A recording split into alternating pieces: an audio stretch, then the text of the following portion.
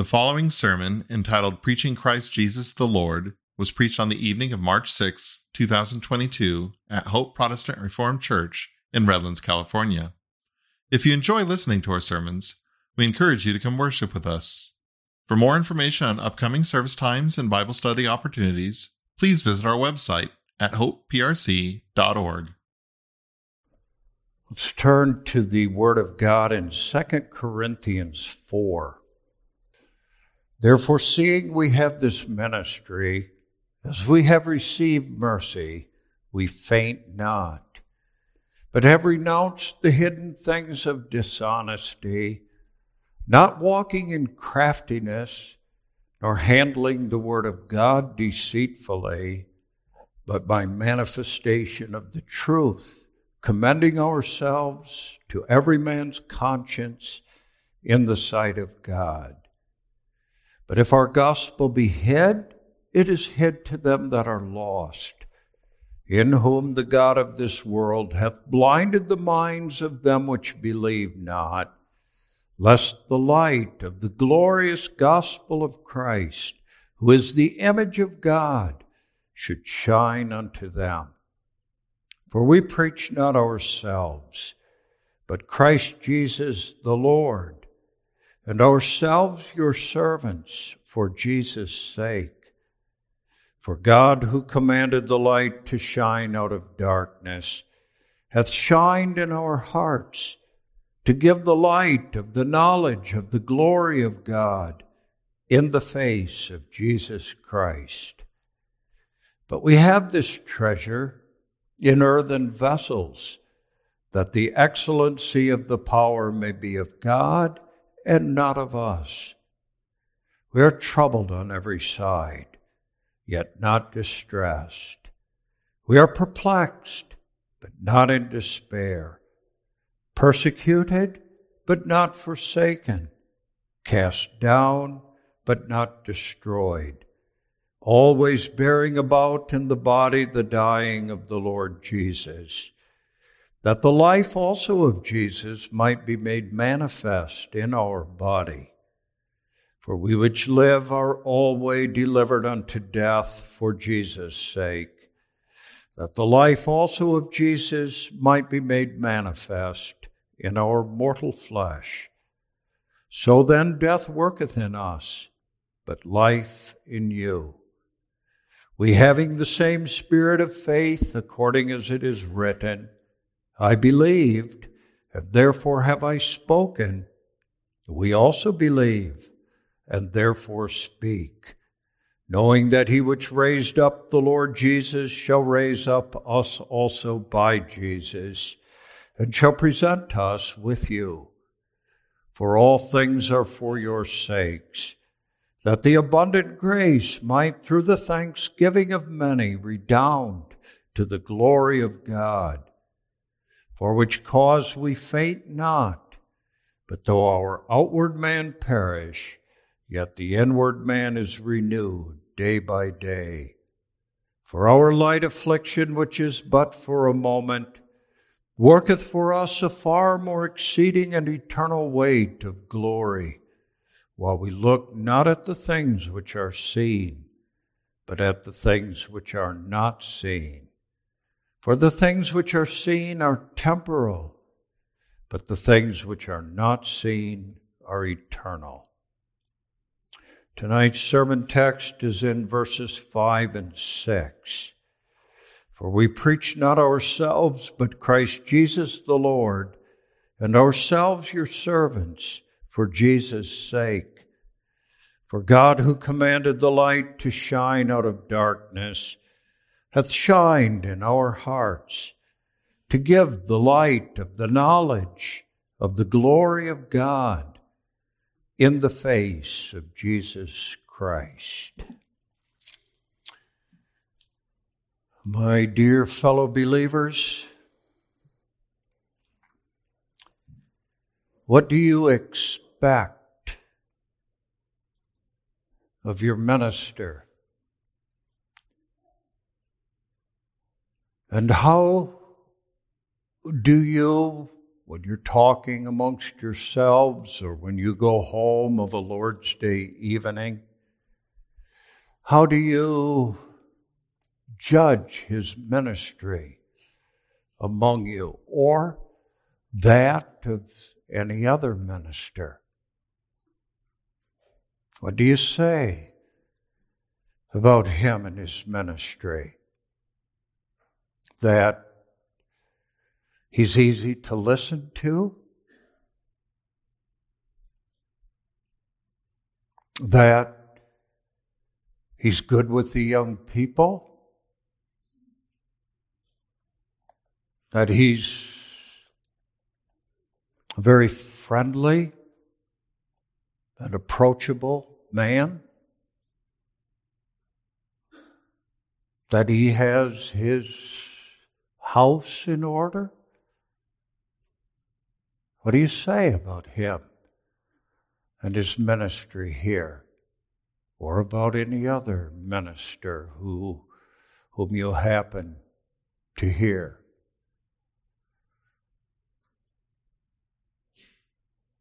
And I wonder too,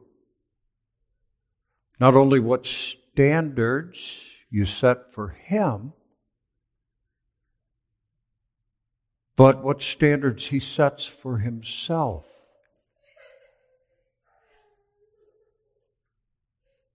Do you think that his great desire is to be like one or another of the great preachers who have served our denomination, or one of the great preachers of the past, and that he's disappointed and discouraged when he doesn't measure up to them? Think he judges his own ministry by your response to his preaching? By how carefully you listen to him each Lord's Day?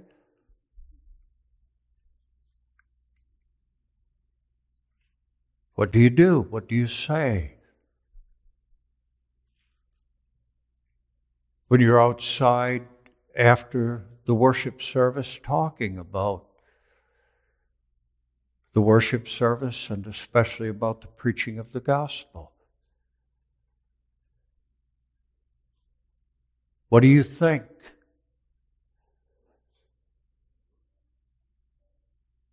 He thinks of himself when he goes home of a Lord's Day evening.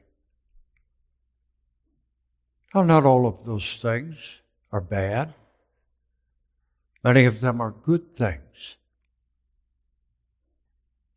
But they are not the standards by which we judge the ministry and preaching of the Word, nor may they be the standard by which he judges his own ministry here, or the standard by which any minister in our denomination, outside of our denomination, is judged when he brings the Word of God into preaching. The standard, the measure for any preacher of the gospel is here in the Word of God. We preach not ourselves, but Christ Jesus, the Lord, and ourselves your servants, for Christ's sake. Every minister of the Word must do his utmost not to please the members of the congregation, but to live up to that standard. And you and I must judge the ministry of those who bring the Word to us by that same standard. We preach not ourselves, but Christ Jesus the Lord, and ourselves your servants for Christ's sake. So the theme for tonight's sermon is preaching Christ Jesus the Lord. And I want to talk about that calling that a minister of the gospel has, but I want to talk about that too in comparison to what Paul says in the opening words of verse 5, we preach not ourselves. In fact, we're going to start with that this evening. And then, focusing especially on verse 6, we're going to look at the reason why it's so important that both the members of a congregation and their pastor take verse 5 to heart and make the Word of God in 2 Corinthians verse 5 the standard for the preaching of the gospel.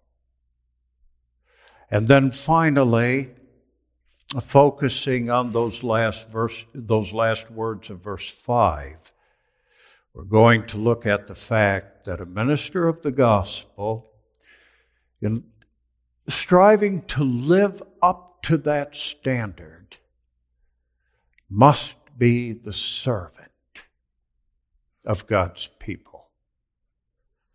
So those three things tonight.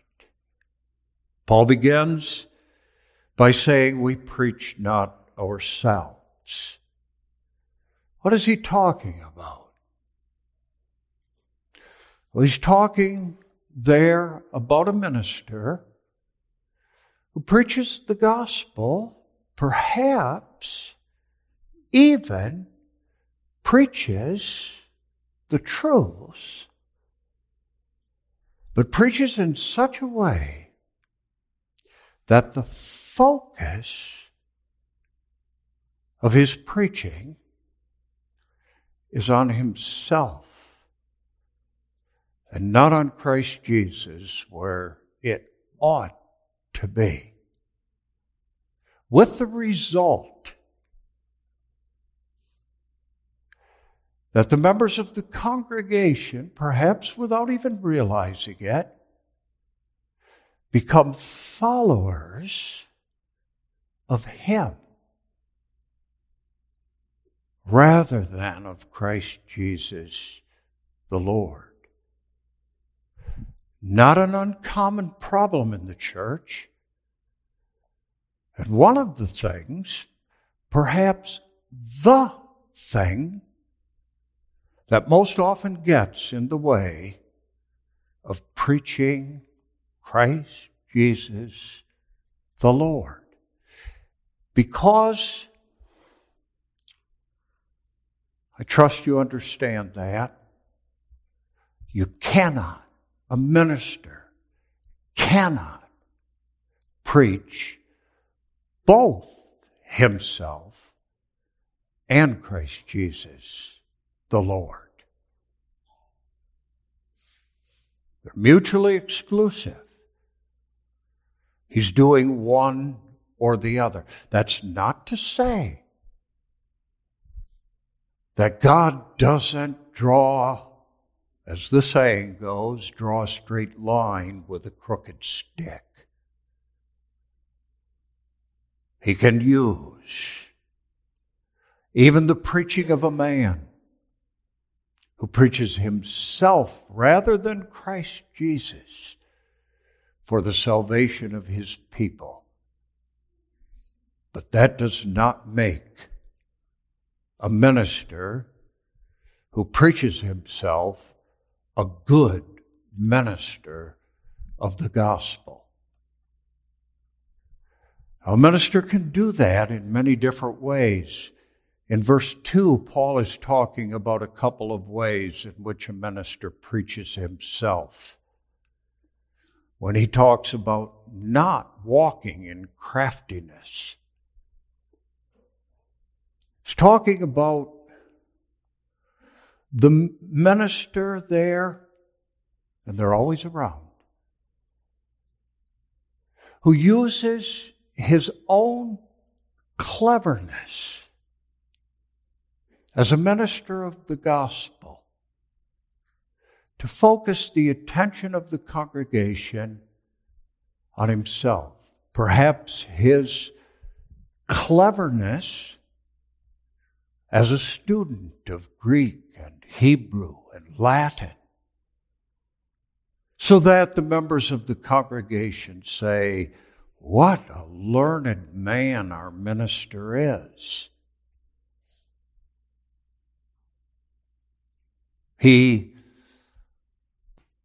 as Charles Spurgeon once put it, instead of laying his Greek and Latin and Hebrew at the feet of Jesus, he nails them over the head of Christ. That's one way. Or perhaps through clever language, he attracts the attention of the congregation, but the congregation doesn't see Christ in his preaching as they should, because all the focus is on him and his ability to bring the Word of God.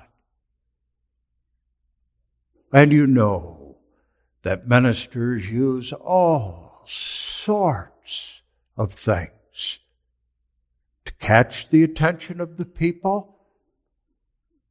Clever things. That's really what the word craftiness means there.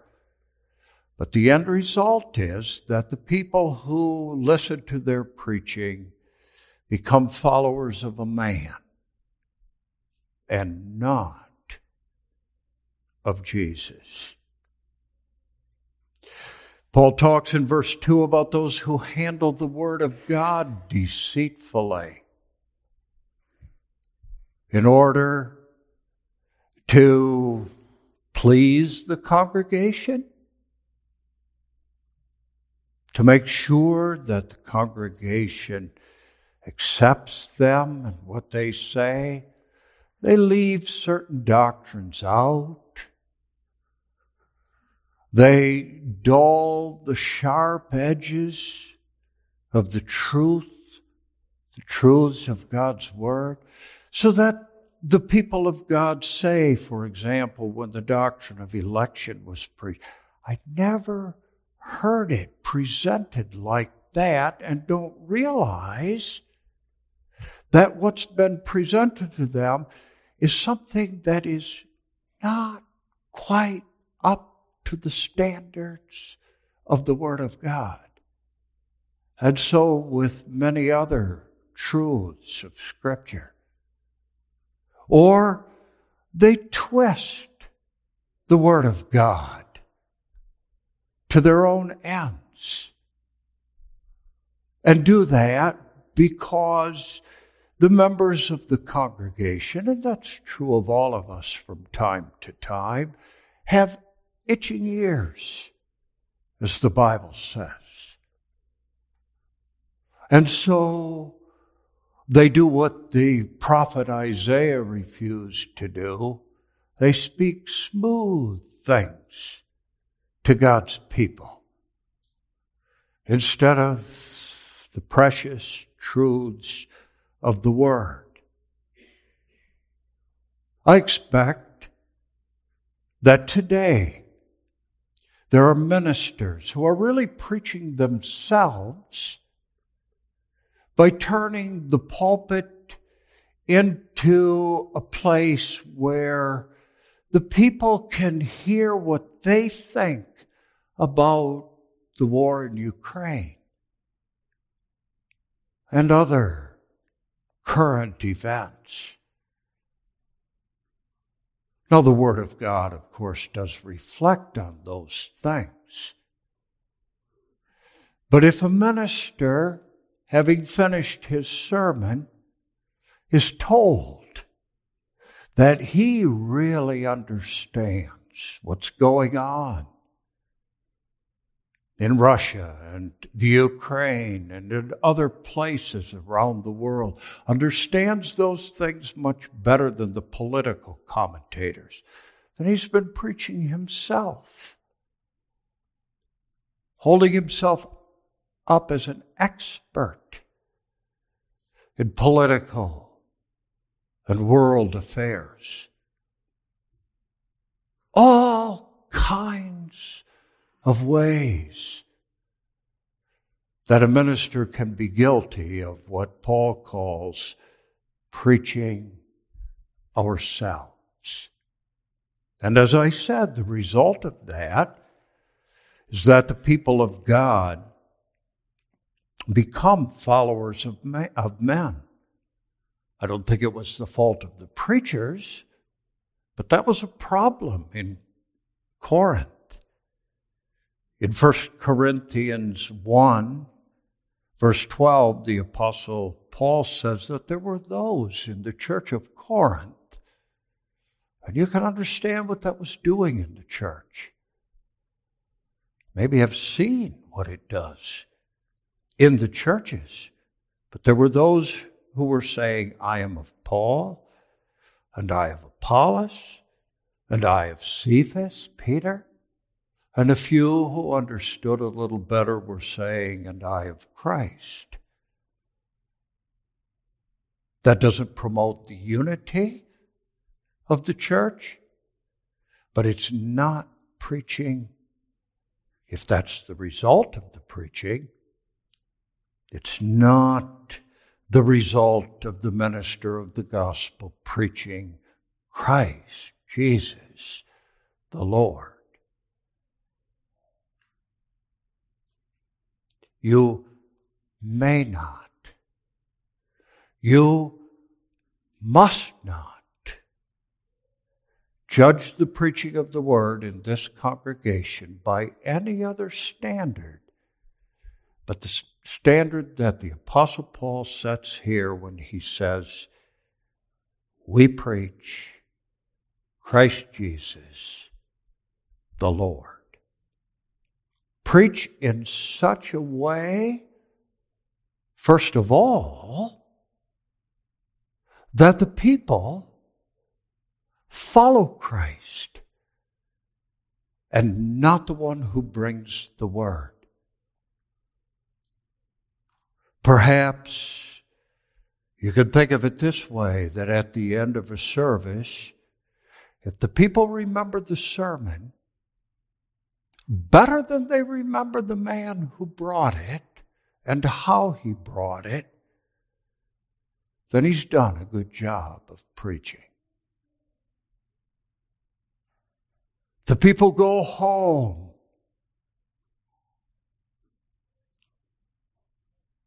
ravished by the love of Christ and the beauty of Christ and the power of Christ and the glory of Christ. Then the minister has done what he ought to do, has preached Christ Jesus the Lord. And I hope you understand that when a minister preaches Christ Jesus the Lord, that doesn't limit him to a few passages of Scripture. A minister who is a good minister of the gospel, when he preaches the Psalms, preaches Christ Jesus the Lord. And preaches Christ Jesus the Lord in such a way when he preaches the Psalms that the people hear in the Psalms Christ speaking personally and intimately to his people, as he does so wonderfully in the Psalms. When he preaches from Old Testament history, then he preaches Christ, Jesus, the Lord. Because the history of the Old Testament is the history of Christ. And that above all, no matter what he preaches, that's the content of his preaching. And I trust you understand, too, that those 4 words are the whole of the gospel. In a very real sense, there is no more to the gospel and to the truth of the gospel than what's in those 4 words. Everything is there. Who Christ is. Jehovah's salvation. What he does for the salvation of his people. As their chief prophet, only high priest, and eternal king.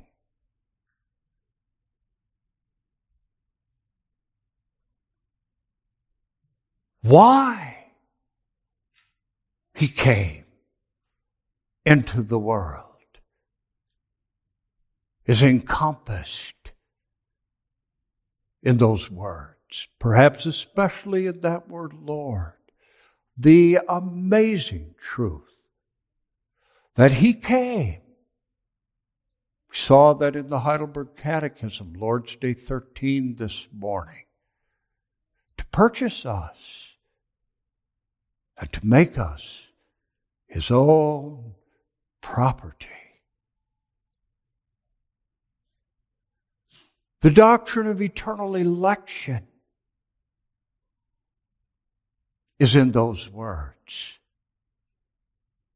Remember the meaning of the name Jesus as it was explained to Joseph by the angel Gabriel? He shall save his people from their sins. And there too is the doctrine of limited atonement and all that belongs to the saving work of Christ as the one who offered himself on the cross, the Lamb of God who takes away the sin of the world.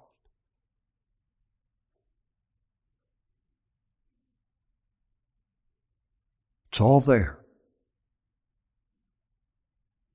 And that's what the minister must preach. That exclusively. Nothing but that.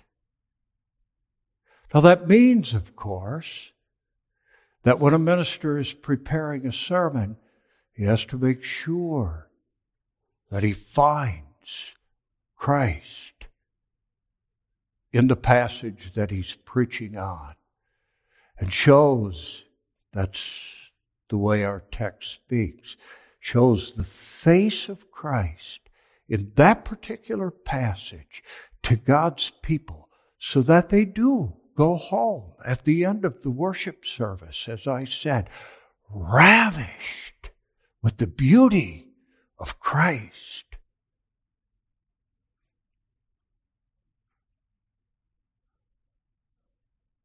That means that there may never be preached in this congregation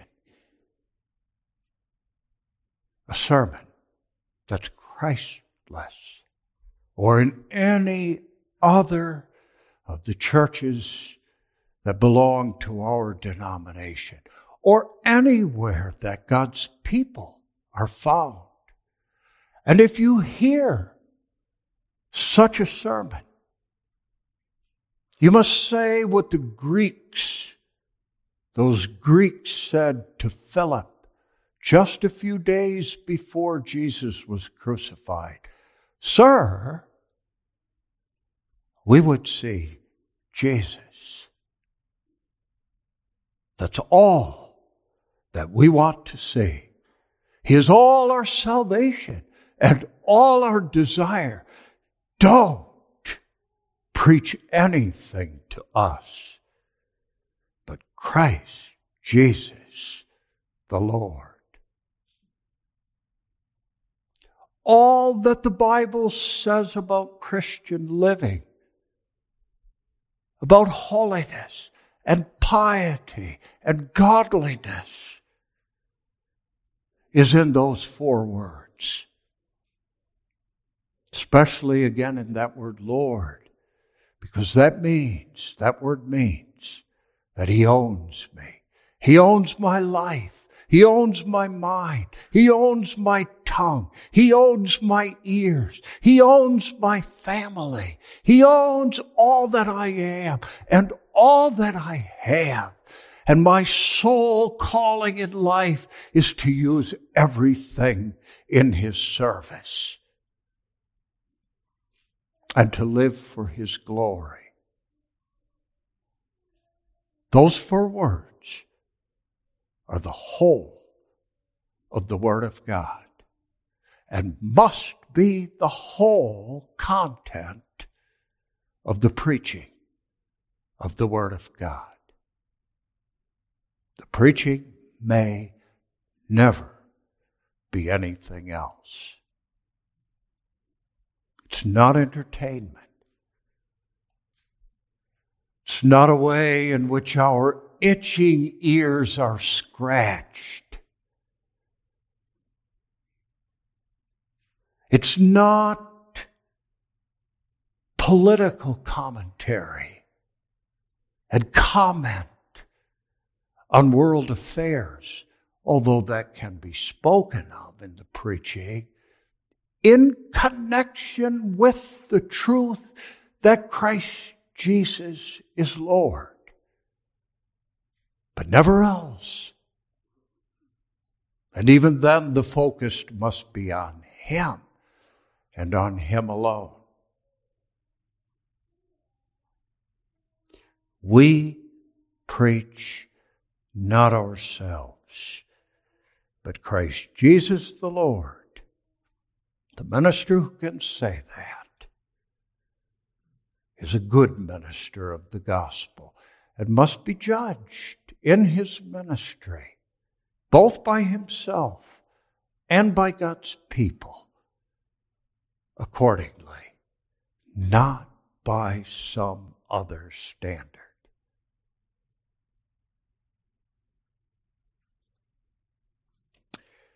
And in preaching Christ Jesus the Lord,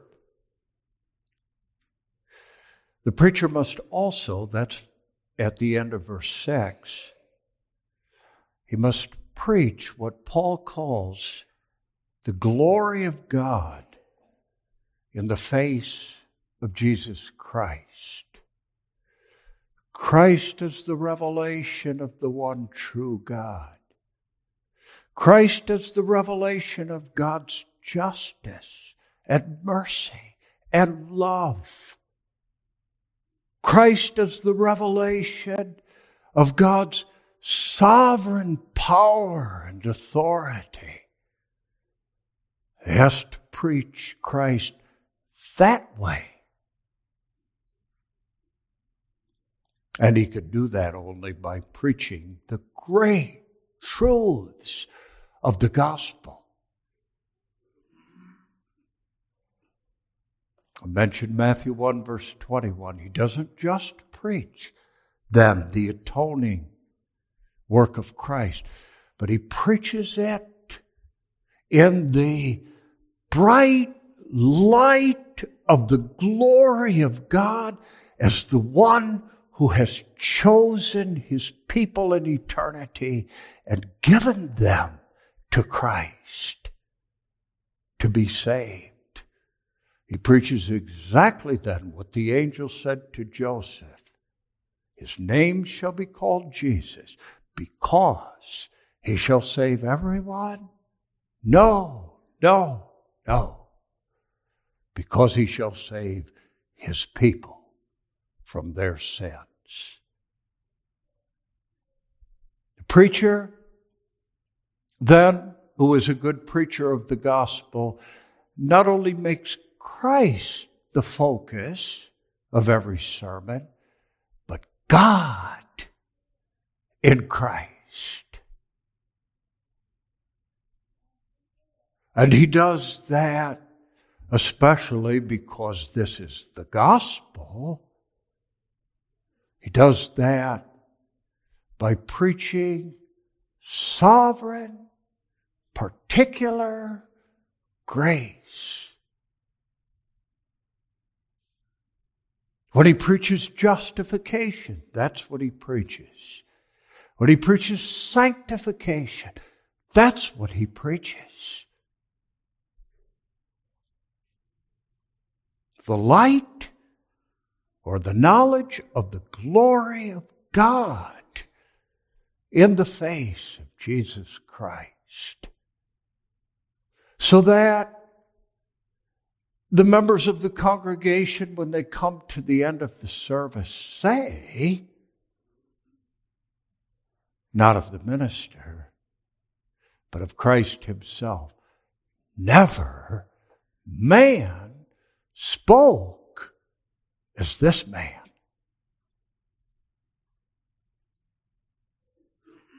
And then they receive the preaching, not as the word of man, but as it is in truth, the word of God.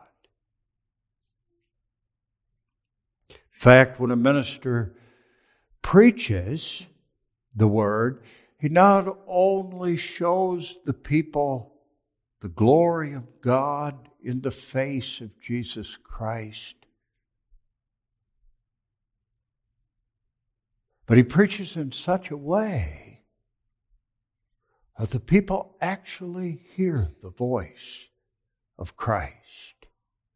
My sheep hear my voice, and I know them, and they follow me, and I give unto them eternal life. And he does that by strictly limiting himself to the Word of God as it's found in the Scriptures. Then the people hear the voice of their Savior. Then they become followers not of some man. No matter how fluent a speaker he may be, or how clever he may be in bringing the gospel, but they become followers of Jesus Christ, who, as Paul says in verse 4, is the image of God, and in whose face shines all the glory of God. And that's an important calling to which we all have to give heed. Paul explains why in verse 6. That little word "for" is the clue that Paul's explaining himself, explaining what he just said, explaining why it is so vital that nothing but Christ Jesus the Lord ever be preached in the church of Jesus Christ. For, he says, God who commanded the light to shine out of darkness hath shined in our hearts to give the light of the glory of God in the face of Jesus Christ. You know what he's saying there? He's saying that the light of the gospel that first light itself is to be found only in the face of Jesus Christ. And he's speaking to those who've walked in darkness and who know, if they know nothing else, know their need for that light, who know that only that light that shines in the face of Jesus Christ can dispel the darkness that's in their own hearts and minds. Only His light can do that. And who know that only the light that shines from the face of Jesus Christ can give them light as they walk their weary way through this world, through this dark, sin-cursed world, that they will never find their way without that light.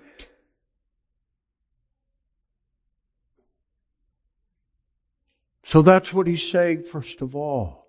There's light in the face of Jesus Christ, and there only the light that we need. And then he says, God has caused that light to shine in my heart and in the heart of the other apostles and preachers of the gospel. A reminder, of course, that no minister can bring the gospel unless he himself has first been a hearer and believer of the gospel. Unless the light of the glory of God has first shone in his heart.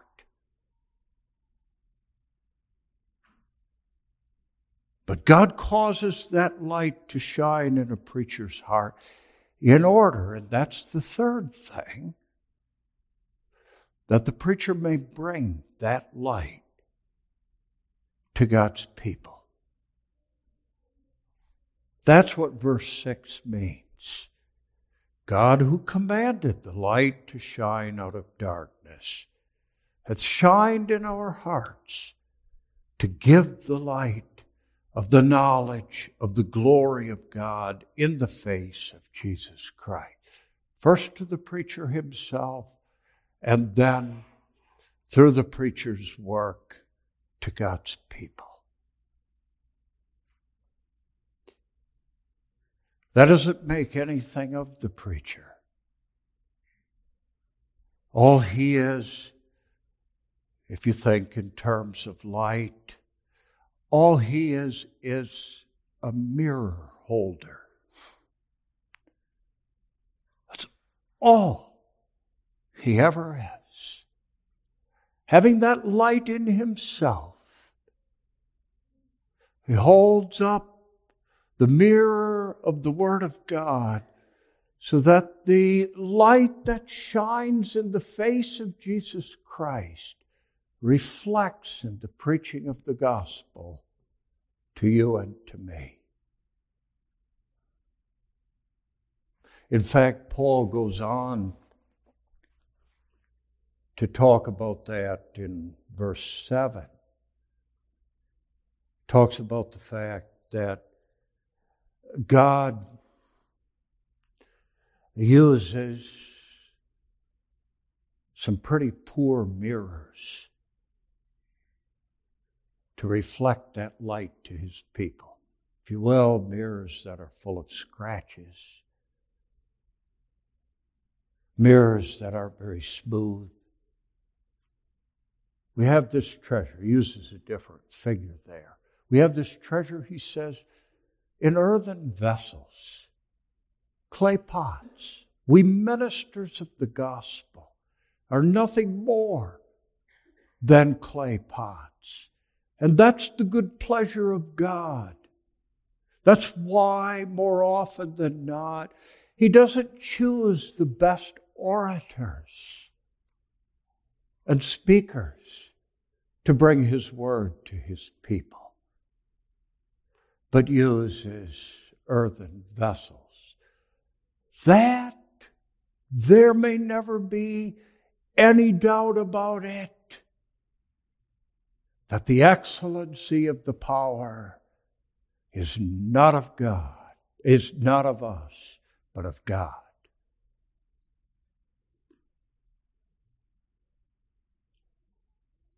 And that's an amazing thing,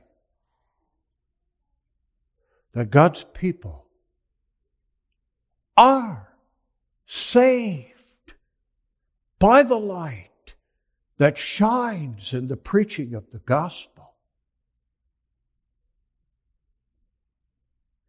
But saved too in such a way that they give all the glory to God Himself and not to the preacher. It's not very nice to be just an earthen pot, a clay pot as a preacher of the gospel. It's for that reason that the preacher of the gospel sometimes doesn't even want to get up in the pulpit.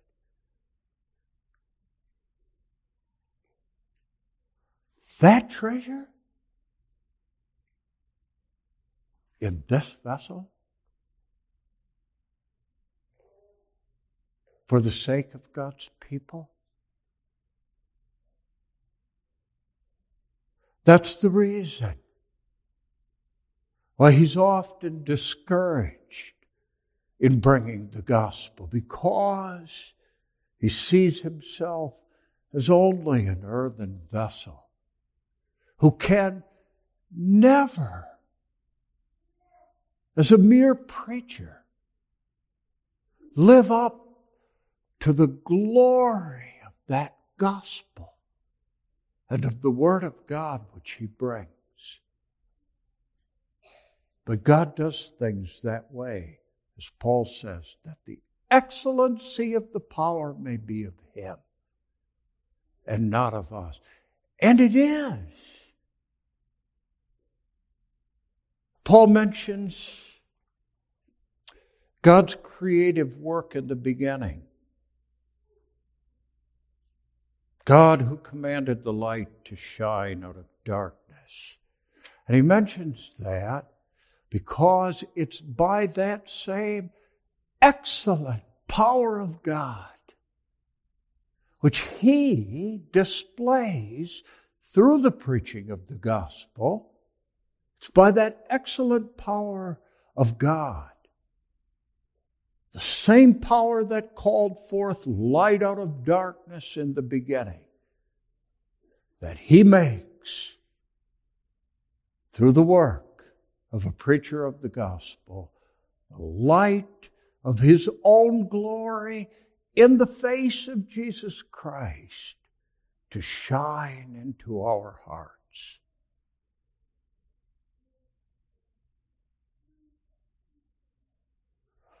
And that's why it's so important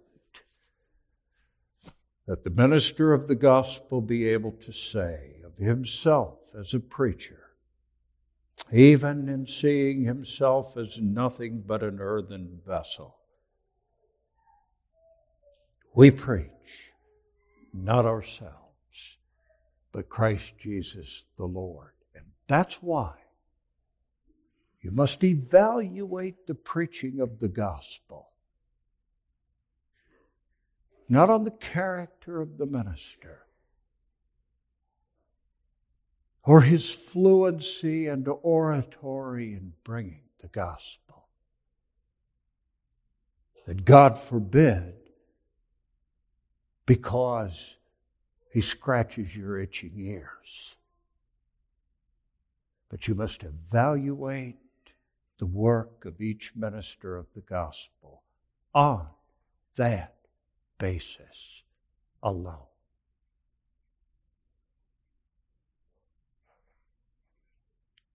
Now, we've said one thing about those who bring the gospel, that they have to have the light of the gospel shining in them if they are to be that mirror that reflects the light of God's glory to God's people and dispels all the darkness of sin and unbelief and rebellion and disobedience. But Paul says one other thing about the minister of the gospel, that he must be the servant of God's people, and that means that he's the servant of Christ. He doesn't serve them because they're nice people or even because he loves them, but he serves them because he sees Christ, Jesus, the Lord, in them. And the saving work of Christ Jesus, the Lord, in them.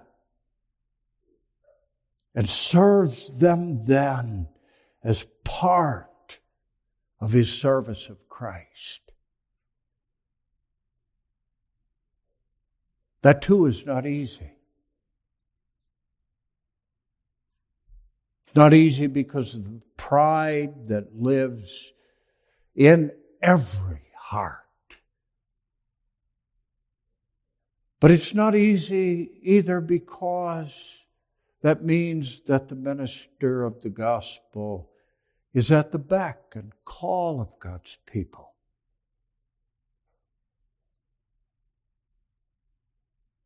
Sometimes they have to come even before his own family.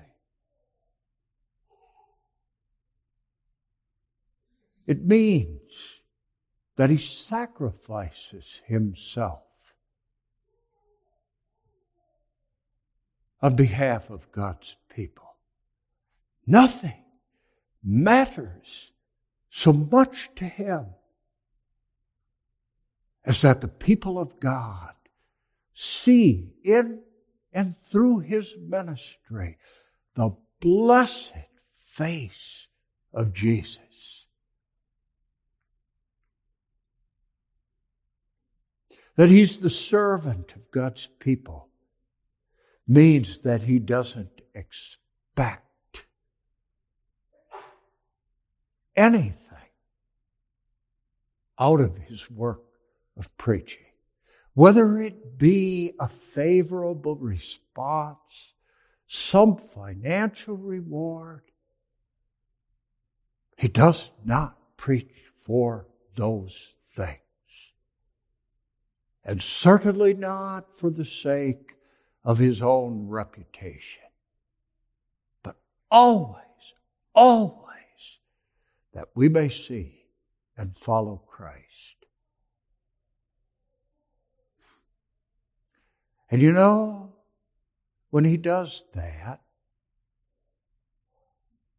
when he preaches himself, your servants, for Christ's sake, then in a very real sense of the word, he's preaching Christ Jesus the Lord by his behavior and in the way that he brings the gospel and by his devotion to the gospel. Because he's imitating Christ too when he does that.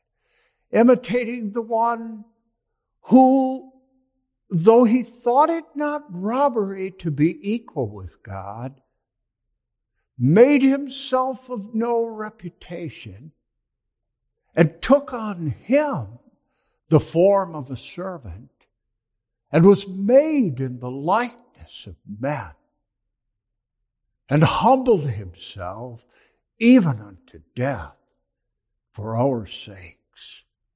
Then insofar as the congregation sees him, notices him in bringing the gospel,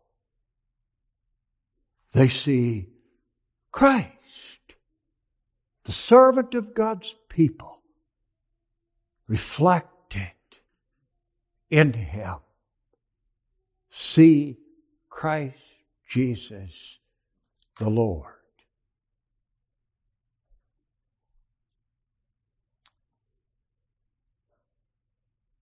So I ask you again, that's where we started. How do you evaluate the work of your minister or of any other minister? What do you expect of them? Ask him some time what standards he sets for himself.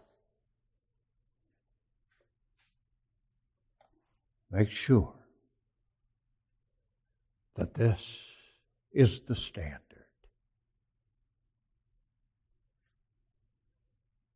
Would you hold up to him? And would you expect him to hold up to himself? And I tell you, beloved, if that's the way things are in this congregation, then the rest of this passage will be true too. If you see Christ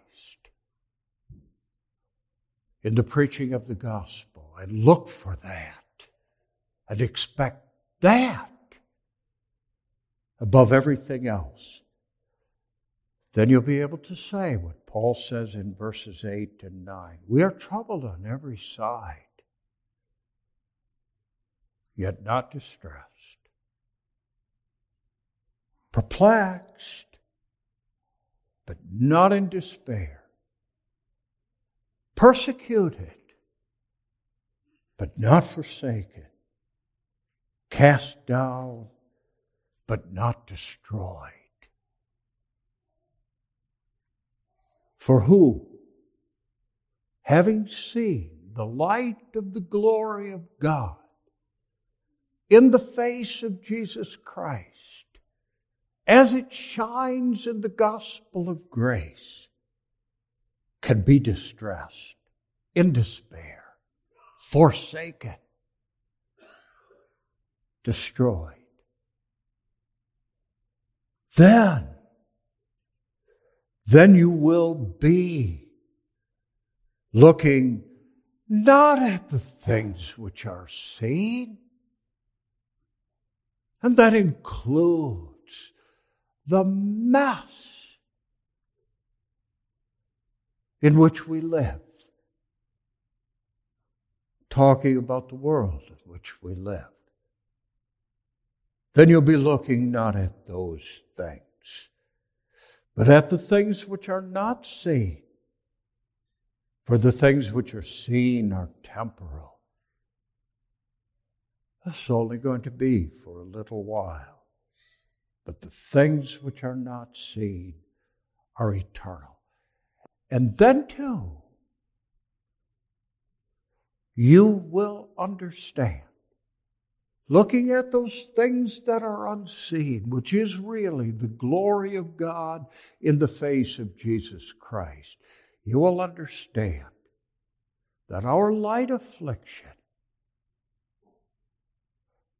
which is but for a moment, worketh for us a far more exceeding and eternal weight of glory.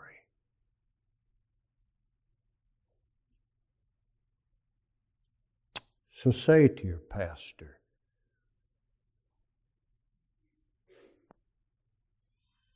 we would see Jesus.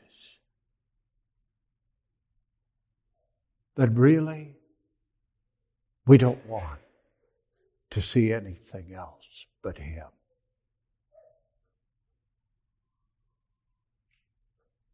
And when in the gospel you see the light of the glory of God in the face of Jesus Christ, then don't be critical of the way that the minister brings the gospel, of this word or that word. misspoken, ill-spoken. But understand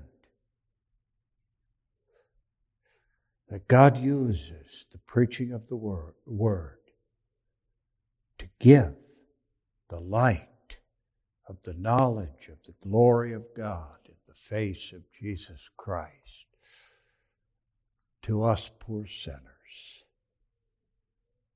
God grant it. Amen. Father, we thank Thee for what we heard from the Word of God this evening. May our speaking and hearing be acceptable to Thee, not because we have done well, but through our Lord Jesus Christ. And may we grow through Him and through the light that shines in His face, grow in grace and in knowledge and in obedience to Thy word, until we come to the glory that is promised us in the gospel and see Thee face to face in the face of Jesus Christ. Forgive us all our sins and bless us as we go our separate ways. For Jesus' sake, amen.